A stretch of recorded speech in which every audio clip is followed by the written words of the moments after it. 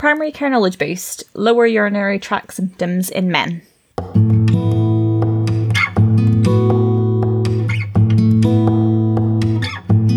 Hello and welcome to Primary Care Knowledge Boost. I'm Dr. Sarah McDermott and I'm here with Dr. Lisa Adams for an episode all about assessing lower urinary tract symptoms in men with Mr. Dan Burke, who's a consultant urologist. We got Dan's take on assessing men with lower urinary tract symptoms, focusing on categorising the history into voiding or storage symptoms and thinking about the red flags. And it was brilliant then to get him to talk us through a couple of cases that were theoretical, that illustrated some of the examples and talked then about management after that as well. We hope you enjoy.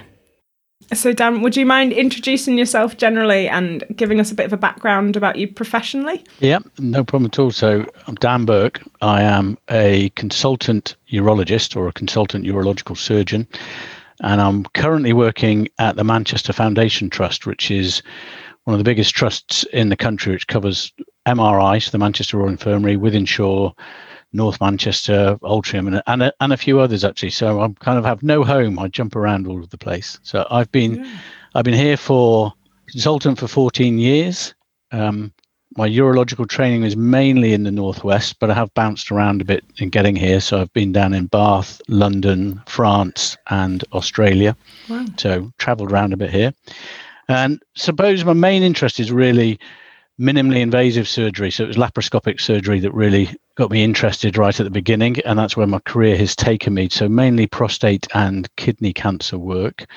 I've been the cancer lead for urology, and outside, I love my sport. Basically, I have 3 very active girls, and I spend most of my weekend chasing around the Northwest, watching and trying to coach netball, believe it or not. Nice. So I've converted from a rugby player to a netball dad. Oh, nice. Natural transition. Thank you so much for coming on. We really, really appreciate your expertise on this, because it's a thing that we commonly encounter. And so it's great to sort of start at the starting point, essentially, with initial presentations for men coming in. Would you mind talking us through your approach? So when you have somebody who comes in to see you or in the clinic, how do you categorise different lower urinary tract symptoms? I suppose there's a few ways you can do it, but the simplest way that I try is I try and work out the source of the lower urinary tract symptoms. And essentially you can split them into voiding and storage.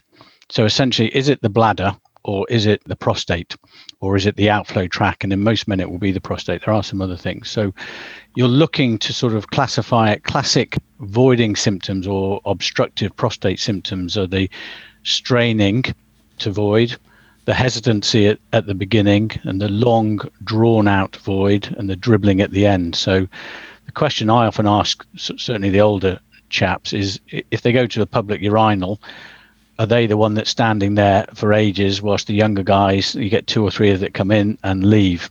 And that's sort of your classic sort of prostate symptom scores.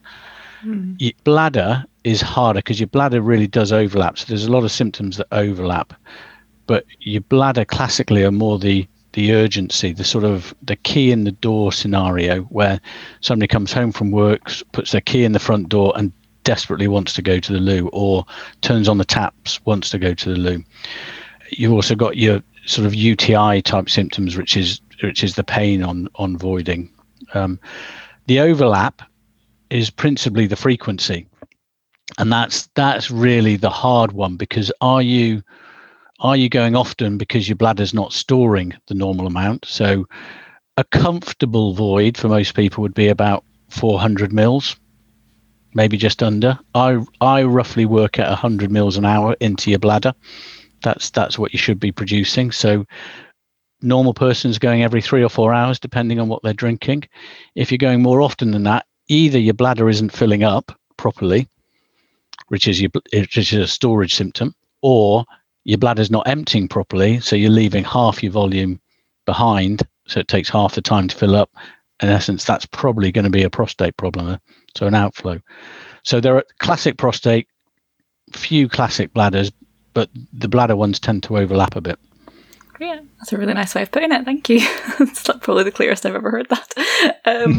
We're going to go through cases for most of the rest of the chat today, but we did want to ask before we went into that about the red flags, because it's always important to highlight those up front.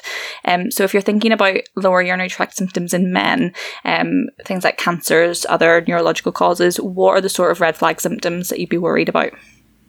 Okay, so if we take the one that most men are worried about, so most men 60 plus are always worried about prostate cancer because they hear about it, they see the little man emblem on everybody who's on Match of the Day or on sporting programs that they watch. So prostate cancer is what most people have got in the back of the head.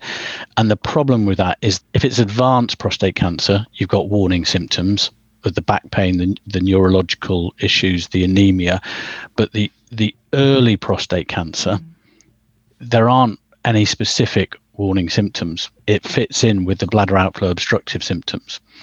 So if somebody's got urinary symptoms, I do try and bring up the subject of prostate cancer quite early, because you see men's heads click, and men often won't offer that suggestion up. But if you bring it up, are you worried about it? So I often use the question when they come with their symptoms. I say, what do you want out of this? Are you worried about prostate cancer? And if there's no sign of it, are you going to leave things alone?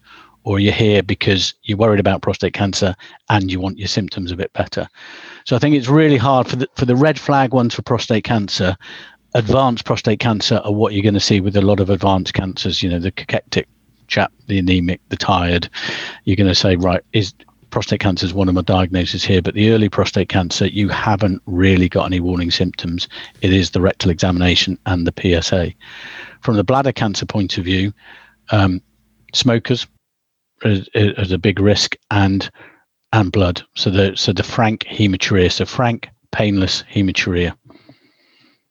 And men, it's a phrase I use, men don't get UTIs. They do, okay, but the male with a proven urinary tract infection divides the urology world slightly in half, I feel. Half of us would investigate one proven urinary tract infection. Okay, the pickup rate is small, but you'd investigate it. Others would wait until somebody's had two. Personally, if I've got one proven urinary tract infection and somebody's 50 plus, I think they need investigating. Great, thanks. So we'll jump into our cases, and I'll try and read this out because it's a bit of a paragraph. Okay. So our first case is Bob.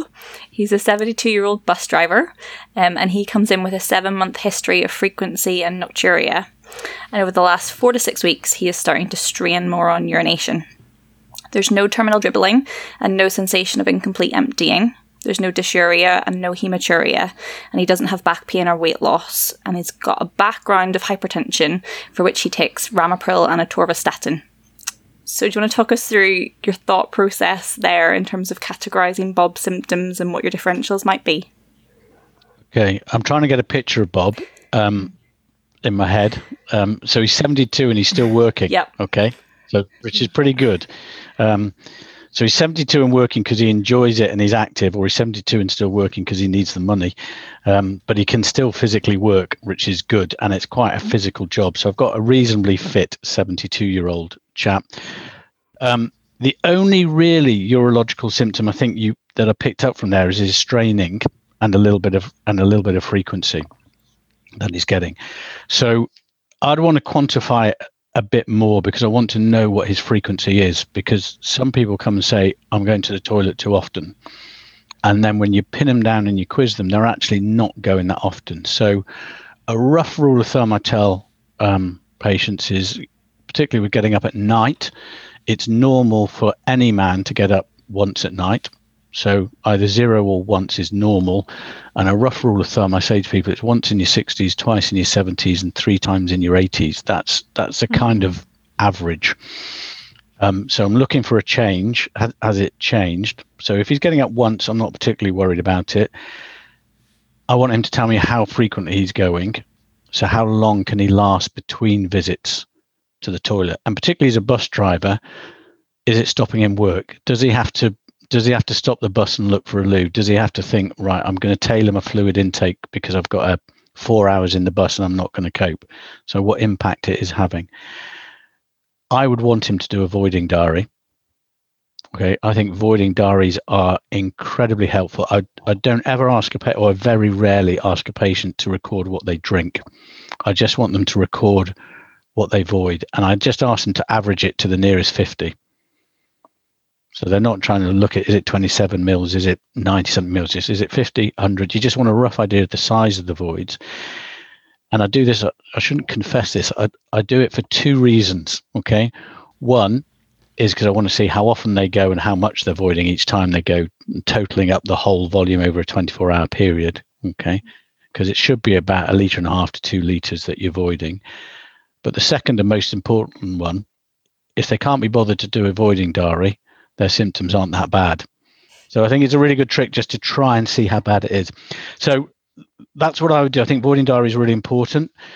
The straining is the biggest clue here. I think if he's got his straining, then my immediate thinking with what you've got is he's most likely obstructive is his symptoms. So I'm putting him in the prostate bladder outflow obstruction category number 1. I'll come on to the examination with him, but if you're thinking about what am I going to do with treatment wise for him, if you are thinking that he's obstructive, alpha blockers are brilliant. Okay, they're a brilliant drug because they work or don't work really quickly. So you get your answer in the first 2 weeks. So I would, somebody like him is a great example to say, let's put you on something like tamsulosin and let's review you. And I don't know what it's like in GP, but I would really like primary care to try someone on tamsulosin, because there's no point in coming to me. I start tamsulosin and he doesn't get a follow-up appointment for another 6 months in today's world. Or I say to you, try tamsulosin and ask primary care physician to refer him back if it doesn't work. It'd be great if they come to the clinic having had a trial of tamsulosin. And if it works and improves things, bingo, you're happy. If he's happy, you're happy. He stays on that, and he stays on it indefinitely. And what I say to my patients is it's them that decide whether they stay on it or not. If life is better on the tamsulosin, stay on it, but emphasize to them that it's not a course, it's something they've got to stay on. Because a lot of people think, I had my 6 months of tamsulosin and it worked, but then I've got worse again. Well, it will do. Okay, so make sure they stay on it. So I'm thinking he's most likely bladder outflow obstruction with those symptoms. I would want to bring him in. I would want to, and I'm hesitating now because I know this is where this is going to go slightly. I'd want to do a rectal examination and I'd want to do a PSA. You're right, we've trapped you. Right, let's open that can. Yeah, we have to. Either now or later. Before we do, actually, we just had one about using the. Do you use the IPSS, the International Prostate Symptom Score? I do. I kind of, if I'm being honest, I'm a bit lazy with it because I kind of do it in my head. But yes, it's really good just to get the patient thinking about it. And really, the best thing is the quality of life bit at the end, because it gives an indication of whether the patient's happy or not. So the IPSS should be a score plus a number from starting with 0. Interestingly, if your quality of life is 0, it's really good, whereas I always think it should be the other way around. So yes, it is good. It's a good indicator to have a conversation with the patient, and it's a good marker of treatment. Brilliant. And then, so you preempted where we're about to take this, but just to kind of follow up, Bob, so we brought him in, or in fact, we saw him face to face anyway, and he's got a normal examination, essentially, so his observations are normal, there's no renal angle tenderness or organomegaly, he doesn't have a palpable bladder. Well, that's interesting you say that, because I think it's really hard to feel a palpable bladder unless you've got a really skinny chap. Okay, so a lot of men are carrying a bit of weight, so you're not going to feel their bladder. You've got to have 300 mils before it goes above the pelvic brim. So you've got to have at least that in it.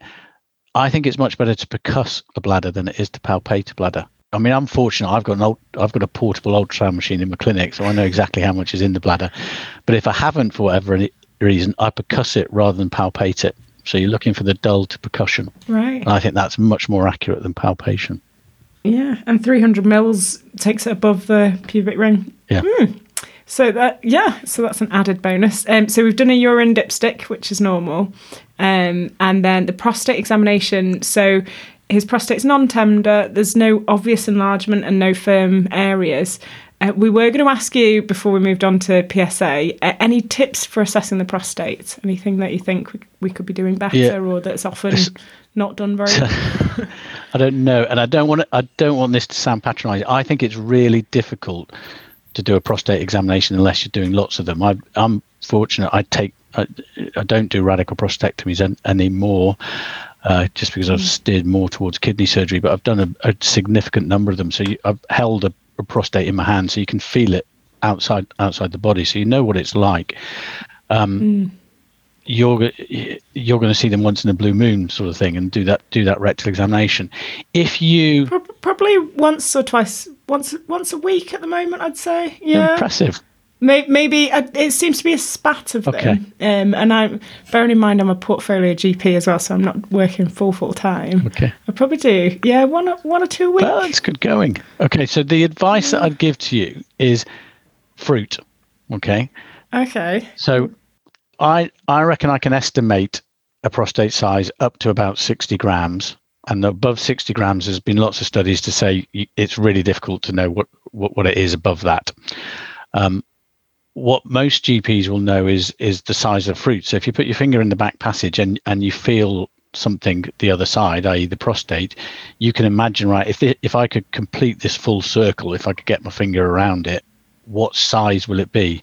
Will it be, and walnut is not a great example because it's hard, but walnut size? Is it plum size? Is it tangerine? Or is it orange? Once you get to orange, then you're getting to your 60 grams. And what you're doing is you're feeling, if you imagine your prostate is in front of the rectum, you're probably feeling the lower half of that orange. So it's sort of feeling as though, if I could extend my finger, can I go up and around it? So I would expect you to be able to feel something walnut size, but feels like a plum. That's a normal size prostate. So about 20 grams, I'd estimate that at. And a moderately enlarged, where most people go, is a 40-gram prostate, which is about the size of a plum. And so a ripe plum is perfectly benign, normal feeling prostate at about 40 grams. And then once you're starting getting to tangerine and orange, because they tend to then just have a bit more of a smooth surface and lose the central sulcus as they get bigger. And as they get bigger, some of them, and this is something not to worry about as well, some of them lift up quite high out of the prostate. They kind of, because they're so big, they almost push themselves up, for want of a better description. So you can, it's not common. I reckon you can occasionally put your finger in the back passage and not feel the prostate. Because it's lifted so high. So it's rare, but you're just feeling that, okay, where is it? Is it tiny? Is it? So if you really genuinely can't feel something, if you say that in your referral, then I'd understand it. I'd understand it completely. Interestingly, in Manchester, we've sat down, and I was part of the group that redesigned the prostate cancer pathway, and there was big debates about asking GPs to do prostate examinations, and we've taken it out of the urgent cancer referral pathway. So we're not making it as an essential part of the cancer referral. I'm definitely not overly reassured if I don't find anything. I mean, it's, because I don't trust my examination findings enough. Yeah, I've got a couple of very big ones, but other than that. And then if you're looking for the cancerous ones, you're just looking, and they should be smooth, you're just looking for the real subtle ridges. So anything that you just think isn't that smooth plumb, so a subtle ridge, slightly firm, the hard craggy ones, I think, should be relatively easy to pick up, the advanced ones, and they're often solid, rigid. You can't move the anterior aspect of the rectum, but it's just that subtle ridge or the subtle nodule. So it's just having the confidence to just be able to take a bit of time over your prostate examination. Warn the patient that they're probably going to feel something at the tip of the penis. Warn the patient that they might feel like they want to wee. That's perfectly normal, because a lot of chaps haven't had it before, and they suddenly feel a sensation at the tip of the penis, and they're just a bit nervous. They think, oh, does everybody get this? Am I about to wee? Is this normal? So just warn them that they'll get that. Yeah, that's great tips. Thank you. So should we talk about PSA then? So we've done a U&E and a PSA on Bob. Did you consent him first? Well, that's what I was going to ask. So if you were consenting him, how do you counsel men about checking their PSA, and kind of in terms of what the results might mean for them? So it's interesting because I think this was a major issue a few years ago, because in fact I'll explain and tell them how I'll cancel them in a bit. But I think it was a really big issue a number of years ago because if you had an abnormal PSA, you often ended up having a transrectal prostate biopsy. So you had the biopsy, there wasn't anything in between. So you went from walking into a clinic and suddenly getting a blood test, which is to a certain degree unreliable, to having a procedure where a needle went through your rectum into your back passage, which had a varying around the country, but about a 2% hospital admission with sepsis. So it's a big step. Whereas now we've got MRI scans of your prostate. So we've got a non-invasive, no radiation imaging tool that is really useful in the diagnosis of prostate cancer. So, and I don't think that's really been raised and written about when it comes to PSA, because you now can do your PSA and you can follow that up with an MRI scan, which can steer you to doing a biopsy or not doing a biopsy. And COVID has kind of escalated the way we do biopsies as well, because we do an awful lot of them transperineal, or the majority around the country are transperineal now. So the needle is going through the perineum rather than going through the rectum. So the infection rate is way lower. Okay. There's a lot of targeted biopsies. So before the MRI scan, you were sampling the prostate. Now, if you've got an abnormal area on your prostate, you target that area and say, right, I'm going to biopsy this. It's slightly different, but the analogy you say, if you said to a woman, okay, you've got a blood test here that raises your concern about breast cancer, you would do a mammogram and then you would target something abnormal. You wouldn't sample the whole breast tissue. Okay, so that's essentially where we're going with prostate cancer. We're sampling abnormalities. We're still a certain group of people, you've got to sample the whole prostate, or people with raised PSAs and a normal MRI scan, but it's much more targeted, if that makes sense. It does. Yeah. And so in terms of counselling, Bob? Oh, back to your counselling.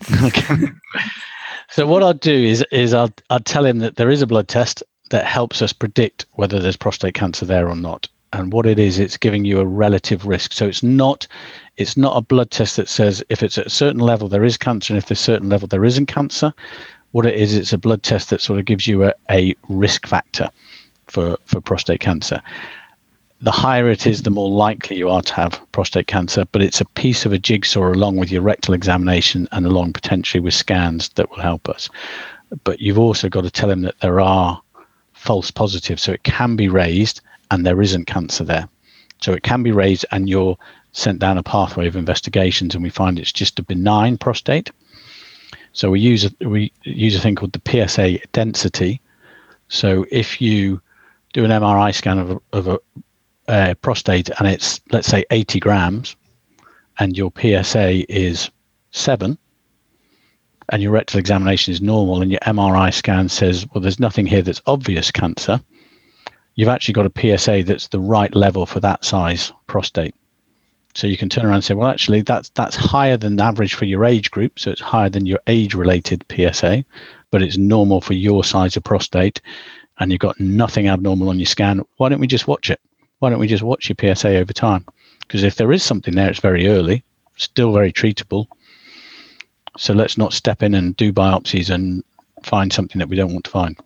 Because you remember, if you biopsy it, if you go down that pathway, taking a step further, you biopsy a lot of people who have got a clinically insignificant prostate cancer. And what's not talked about a lot is the mental impact on telling somebody they've got cancer. You might say, this is never going to bother you, but you've still told them they've got cancer. Every time they fill in a holiday insurance form, they've got cancer, they've got to fill in that. So actually, it's helping us with his management. It can be raised because of prostate cancer, but just bear in mind it could be raised for other things. And just following on from that, so we understand that when it's normal, there is no normal. Necessarily, there is no normal. You've fallen into my trap. Normal ranges. So an acceptable range. So if you look at a normal rectal examination, yeah, and a PSA that's on what is accepted as the upper limit of normal, okay, and you've got no family history of prostate cancer, and the studies principally around white Caucasian men here, then your risk of prostate, if you've got a upper limit of normal, as you put it, but normal rectal examination, you've got about a 3% chance of a old-fashioned biopsy showing a significant cancer. So if you use 3.5 as your cutoff for a man who's 62, okay, and I know it varies slightly in labs. So if you've got a 62-year-old man with a PSA of 3.5, a normal rectal examination, he's got about, if we did one of the old-fashioned transrectal biopsies with no MRI scan, he's got about a 3% chance of having a significant cancer. Oh, wow, that's a lot higher than I thought. Because I was going to ask if we had upper limit of normal or just acceptable ranges, and the examination was okay, and there's no family history or no other things. Could we confidently diagnose benign prostatic hypertrophy? But yeah, you could say it's risk. If he's got BPH, he's got an enlarged prostate, so you'd expect it to be a bit enlarged, yes. But if he's got an acceptable level of PSA, this is going to be really careful, and I'm almost going to say something that you can end up with triggering lots more questions from people maybe. So if you've got an acceptable PSA, that doesn't exclude prostate cancer. Yes. Yeah. Okay. Yeah. But what it means is your risk is really, really small, and if there is something there, it's likely to be really, really early, and so you got time to watch it potentially, and then you can go on something called PSA velocity. So if you've got somebody who's really health conscious and says, right, I'm getting my cholesterol checked every year, how about I get my PSA checked every year? Then you can say, okay, we'll do that, and if we see an upward trend and it increases by more than 1 each year, then that's a risk. That's again increases your risk of prostate cancer. So you could have a PSA that goes from 1 to 2, and you think, oh, hang on a minute, that has increased by 100% and by a value of 1. That's put you at a risk of prostate cancer. Certainly if the next one is 4, then you're going, we've gone 1, 2, 4. That I'm worried about, and I'm more worried about that than I am somebody who's got a PSA of 8, who's got a large prostate on rectal examination. And do you think, would there be any other investigations that you think primary care clinicians should be doing apart from the examination and some of the basic bloods? So no, I would. What I'd really want from primary care is the PSA, the renal function, and a urine dipstick, and that's essentially what I'd like. If you're referring on, then if you've got access to an ultrasound scan, then that is really helpful, just because we know what the post-void residual is then. But it's really easy. Every urology department should have a bladder scanner, so we can scan them very easy on their first clinic visit. Great. I was going to ask when men might need an ultrasound for urinary symptoms. So would it be in that situation if we were referring onwards? Yeah, I think if you've got somebody, if you take our bus driver, Bob, then if he's got those symptoms, it'll be really good for you to say, let's start you on an alpha blocker, and I'm going to get a routine ultrasound scan just to make sure you're emptying your bladder properly, because you will always get surprised every now and again somebody's not emptying their bladder. Less than 100 mils I'd sit tight with. I'd say fine, I can cope with that. Okay, above 100 mils is a sort of cutoff where you think actually that could gradually build up over time. Yeah. And you have touched a little bit on management there for us, and we weren't going to talk a lot about it because we are kind of going around presentations and differentials. But yeah, could you talk us briefly through the initial management of benign prostatic BPH? Okay, yeah. So I've already alluded to one. So your alpha blocker is really good because you can give it to the patient and they'll tell you whether they're better or not. So that I'd ideally review them between 2 and 4 weeks. Warn them about the hypotension. So if you've got somebody on multiple antihypertensives, just see how they interact. You do get some people that have quite a significant reaction to it. So you just tell them, I tell them the first time they take it, just make sure they've got an easy day so that if they feel terrible, they can just lie down and say, well, I'm not going to take tomorrow's. Interesting, whilst we're on antihypertensive, in America, you can prescribe up to 800 micrograms of tamsulosin. So you can prescribe twice as much in America than you can in the UK. It's licensed for. So I've got a few patients on double the dose off license, and actually that controls their symptoms as well. The other medication that is often used is finasteride or dutasteride, so a 5-alpha reductase inhibitor. That's a long-term effect, so it's going to slowly shrink the prostate or stop it progressing. So you're not going to get the instantaneous effect that you will do with tamsulosin. So you're looking at a sort of 3 to 6 month window for patients to report back that that's improving their symptoms. You've got to bear in mind that it also alters the PSA. So most urologists will take note of that, but it can reduce it as little as 20%, as much as 80%. So I wouldn't start somebody on finasteride until I've done a PSA on them, so I've got their baseline level. And if it was raised, or you're going to investigate them further, I wouldn't start finasteride at all until you've excluded it and you decide how you're going to manage that patient forward. I also don't think it's a wonder drug. The numbers needed to treat is quite high. So I'll be careful of the men I put on it, and it's the larger prostate, so 40 grams plus. There's no benefit if you have got a small prostate. It's better with people with a higher residual, and it's better with people with a PSA above 1.7, I think it is, but I probably have to look that exact figure up. So there is a select group that are more likely to benefit from them. So I don't use finasteride a lot, and I'd probably in primary care just wouldn't start it, to be honest with you. It slightly muddies the water. Those are the real medications. That's why I'm a urologist. I don't have to remember many medications. So that's your bladder outflow medication.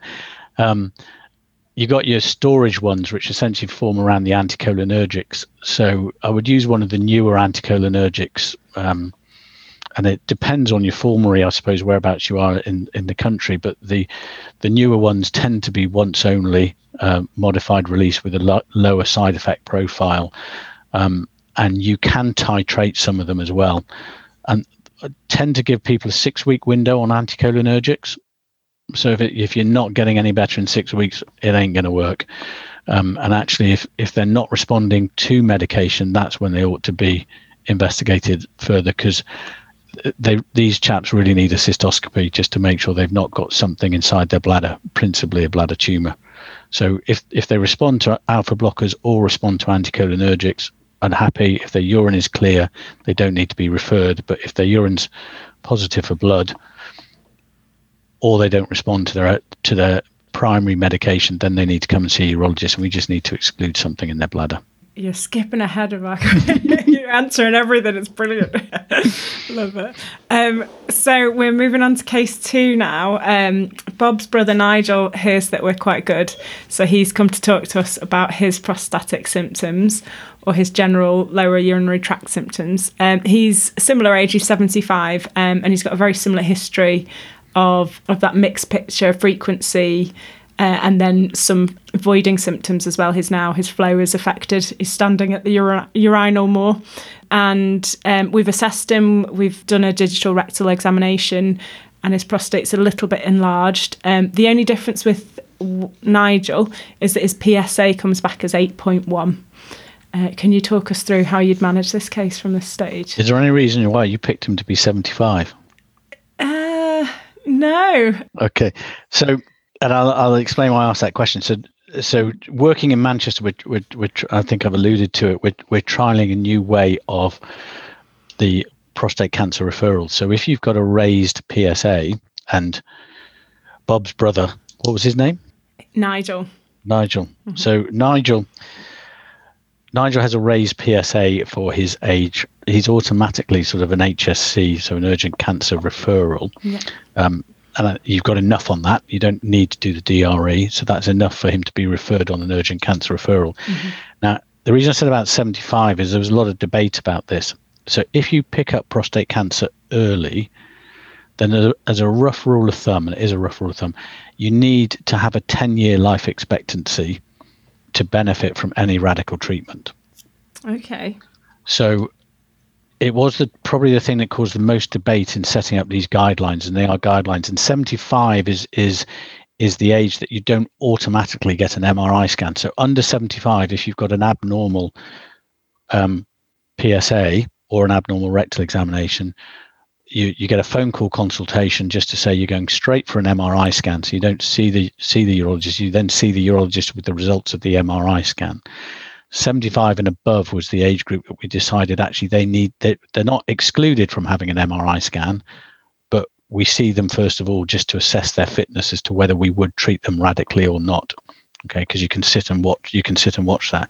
So there's no harm, going back to Nigel, there's no harm in referring him and treating him at the same time. Okay, because you'll know whether he'll respond to an alpha blocker within 2 to 4 weeks. So he gets that response. So I would still start him on an alpha blocker, and I would warn him that, you know, his blood test is raised. It might be because he's got a large prostate, but it might be because of an early prostate cancer. And I would emphasize that it's an early prostate cancer. And interesting, I'd use the phrasing, you need that excluded before we can manage your symptoms, because the majority of people who come to an urgent cancer clinic haven't got cancer. So it's actually we need to almost change our mindset to people, because they all arrive at the clinic thinking they've got cancer. And if there is something, they'll investigate it and they'll treat it with a very good cure rate for early prostate cancer. It's extremely good cure rate. It's the side effects that come with the treatment that's the problem.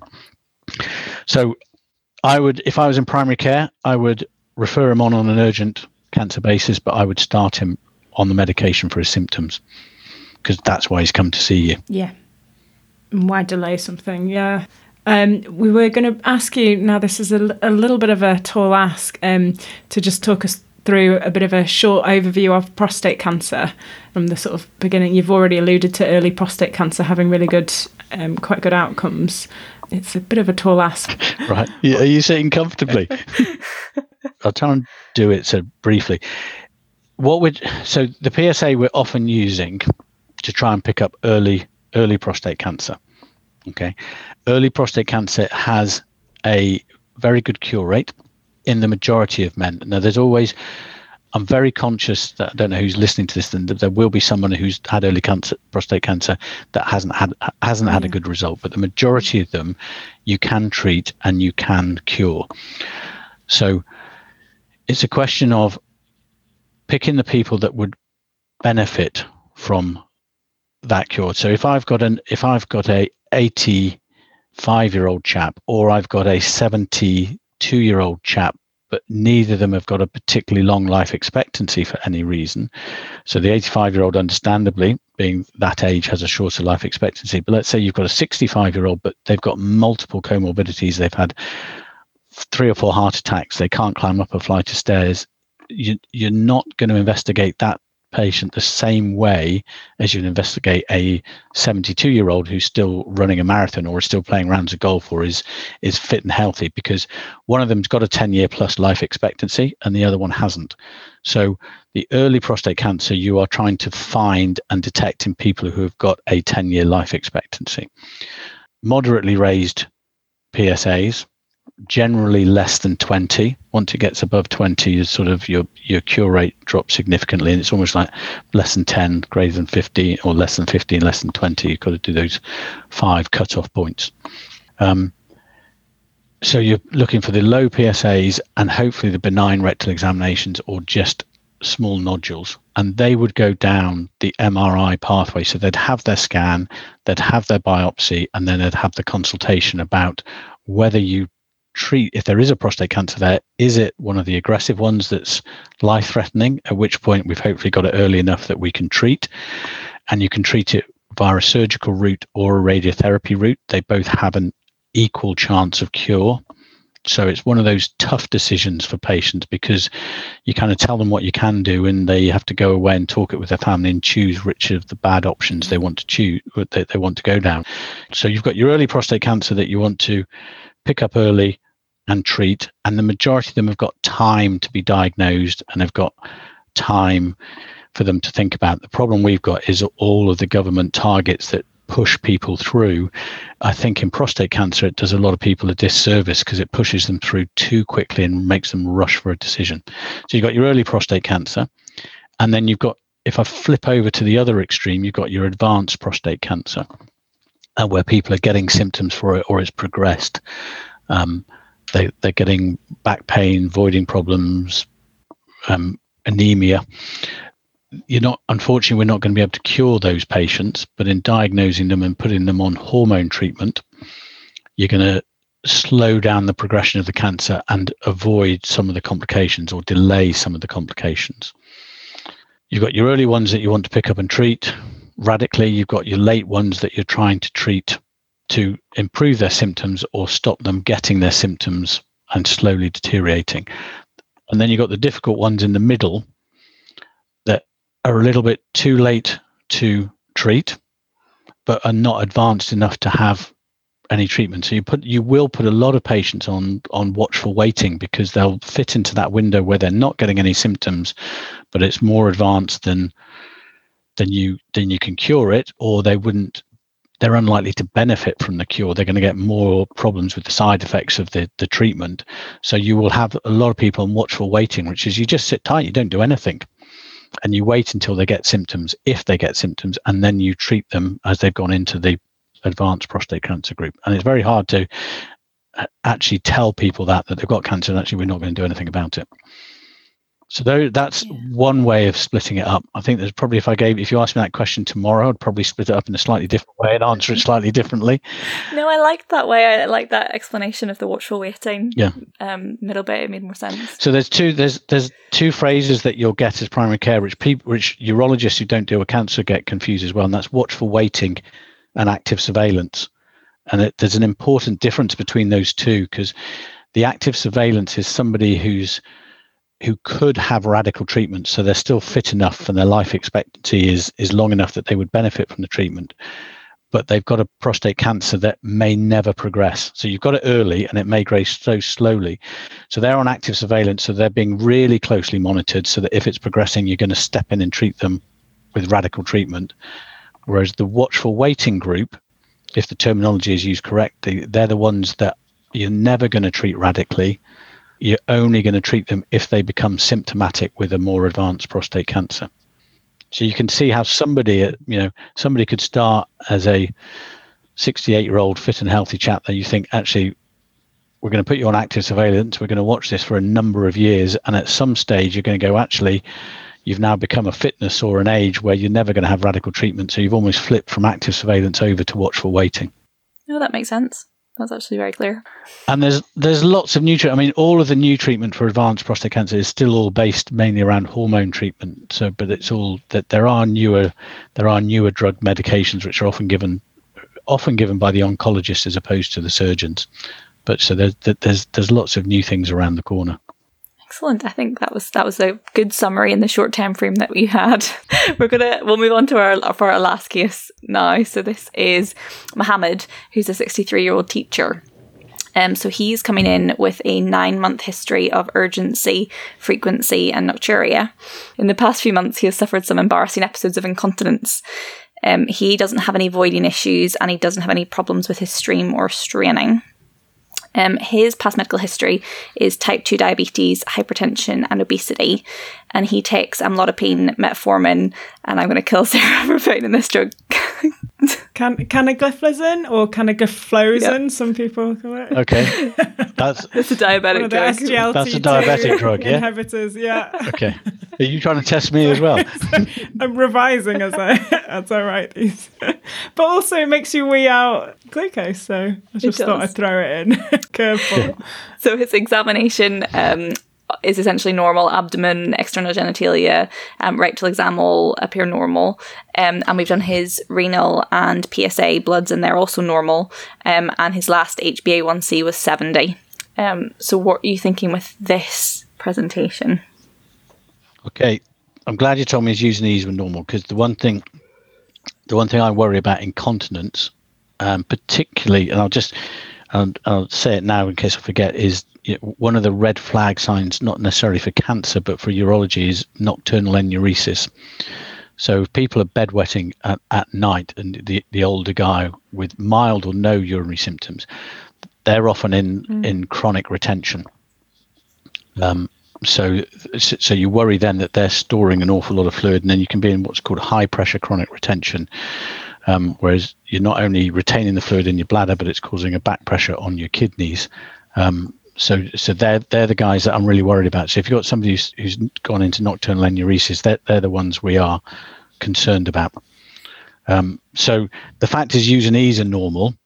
He's almost certainly not going to fit in that group, and if he is, he's early stages of it. But your symptoms that you have given me there principally are looking more on the storage side of things. I think that's what you're steering towards as well.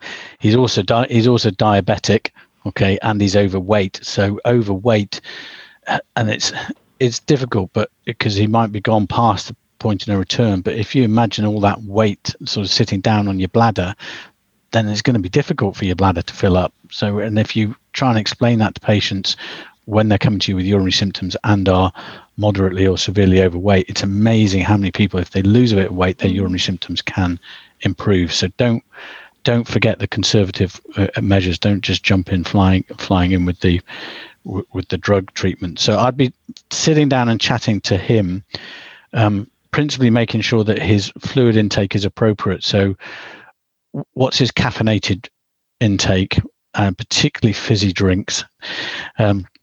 So really pin them down on what they drink, because lots of people say, oh, I drink lots of fluid. So you tick the box, yeah. But then you ask them, just ask them exactly what they drink. To be honest with you, stopping caffeine, I think works in probably about a third of people. I think more people, it doesn't make any difference, but it is worth trying it. We are the only animals that drink anything other than water or milk. So that's just something for a food for thought, for them to just educate them, make sure they drink water.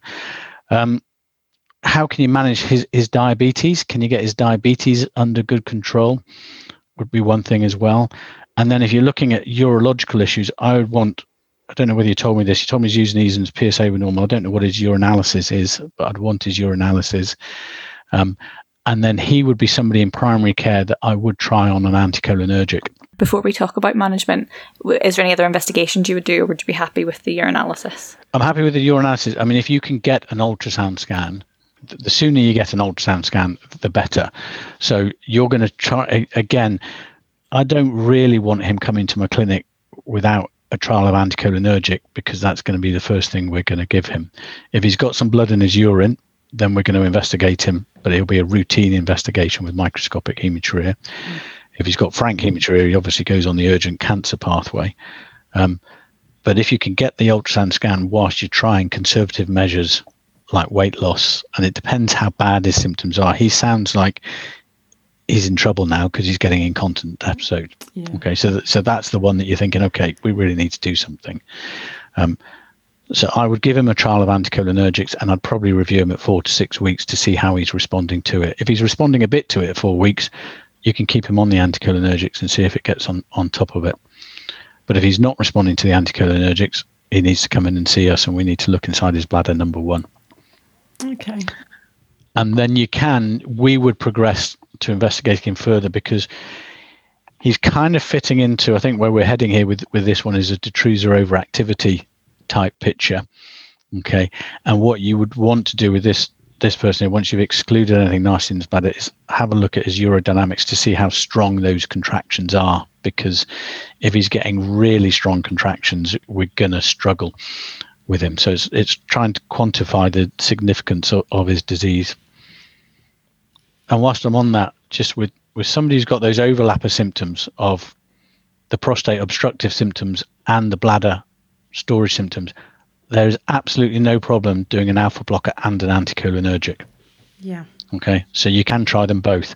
If you do want to try them both, try the alpha blocker first, because it gives you that quick response, and then add in the anticholinergic afterwards if they're still getting storage symptoms. But we don't worry about using them together.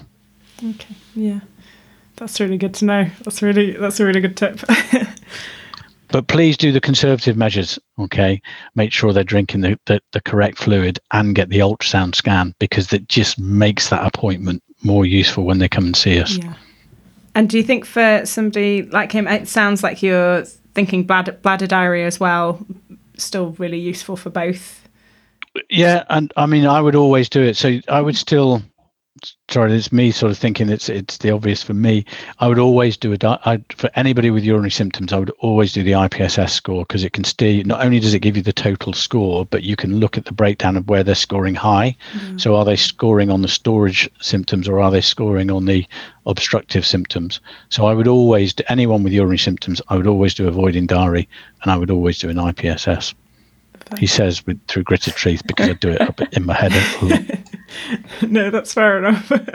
And all that information, if you can send it on to us, it just means that first consultation is productive, I think. Yeah, I think that's the most important thing, that they're like gold at the moment. So doing everything so that it's not going to be something really simple that sends them back and has to, you have to wait another 6 months to get seen. So the more you can do, the better, definitely. Yeah. And I think you've covered, the last question I was going to say was just about how can we definitely tell it is an overactive bladder, but you've gone through when to refer and when we can manage in primary care, so that's perfect. It's really hard, because an awful lot of them are, you've described someone there when you just started reading it, you thought, okay, they want Destrusa overactivity when you're getting halfway through the description, but there is a lot of overlap between bladder outflow obstruction and Destrusa overactivity. So you get if you don't treat your bladder outflow obstruction, if the men ignore it, then what they do is they then get Destrusa overactivity on top of that.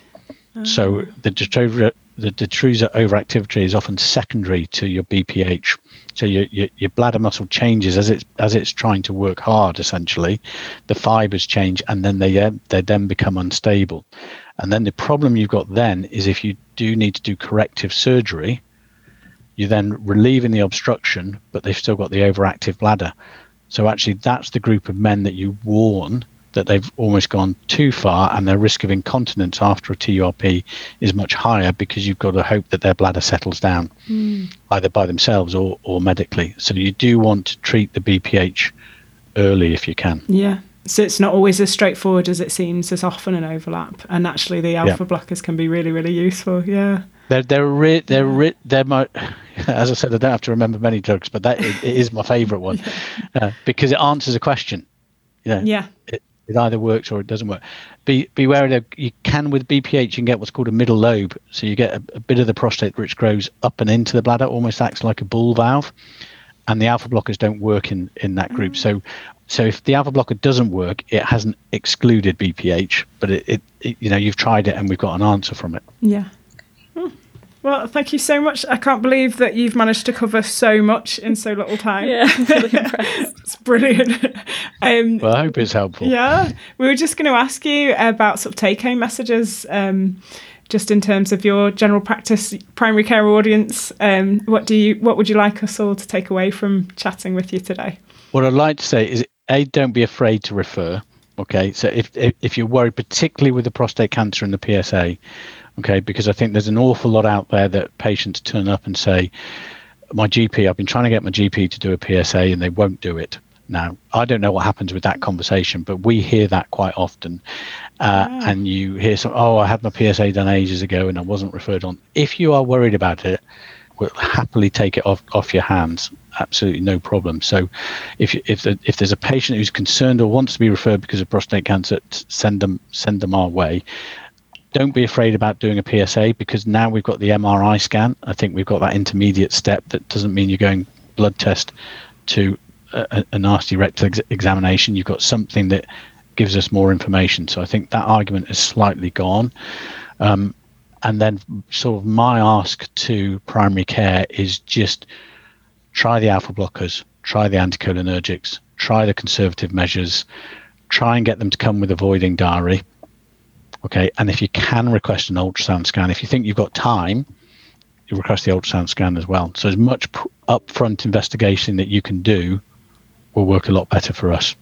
Great. Thank you so much, Dan. Honestly, this has been a great episode and such a great chat with you. Well, it's been a pleasure. It's been really good talking to you two. I've learned lots as well.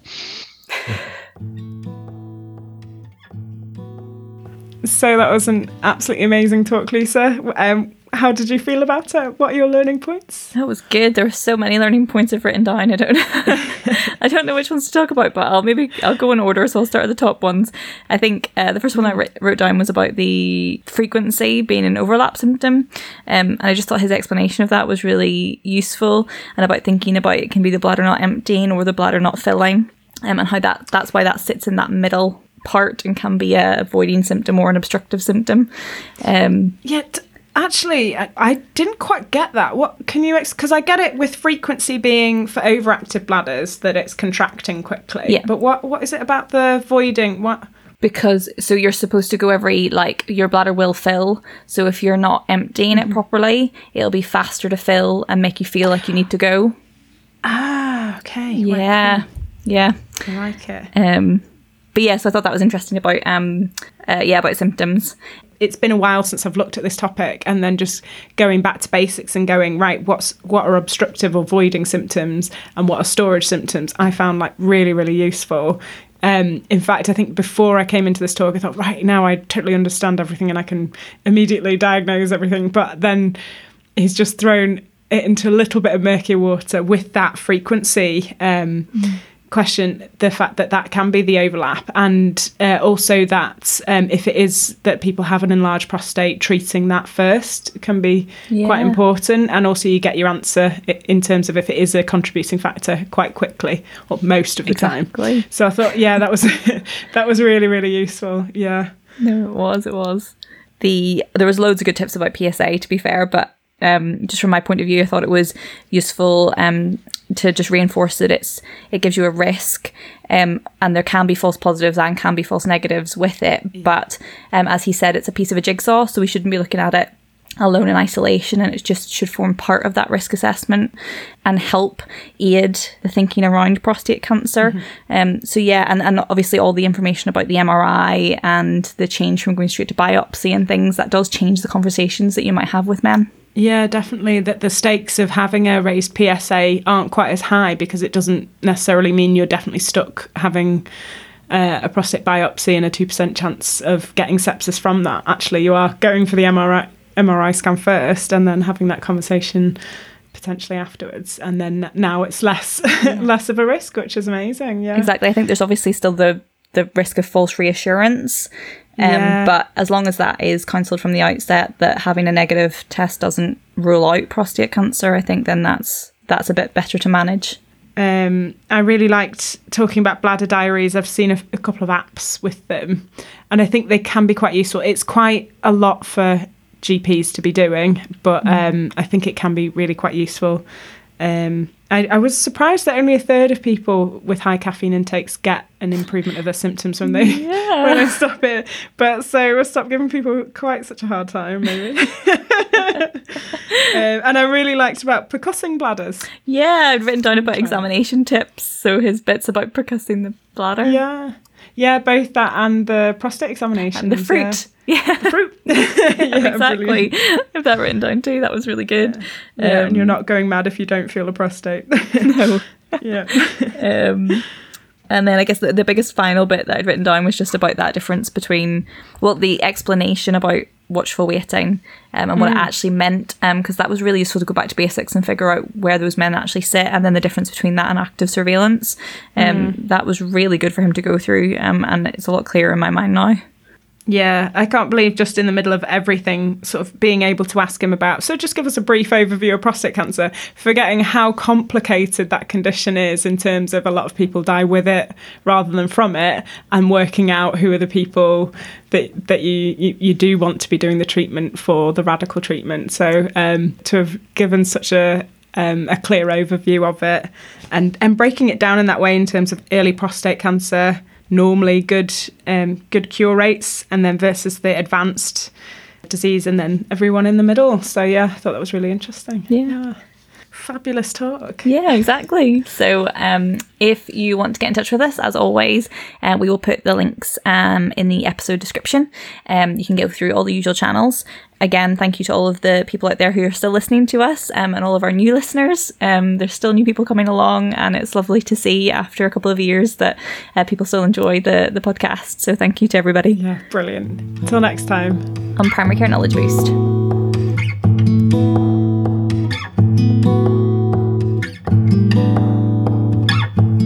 This podcast has been able to continue to date due to the support of GP Excellence, Wigan Borough CCG, Greater Manchester Training Hub and the GP Fellowship Programme, as well as Greater Manchester Health and Social Care Partnership.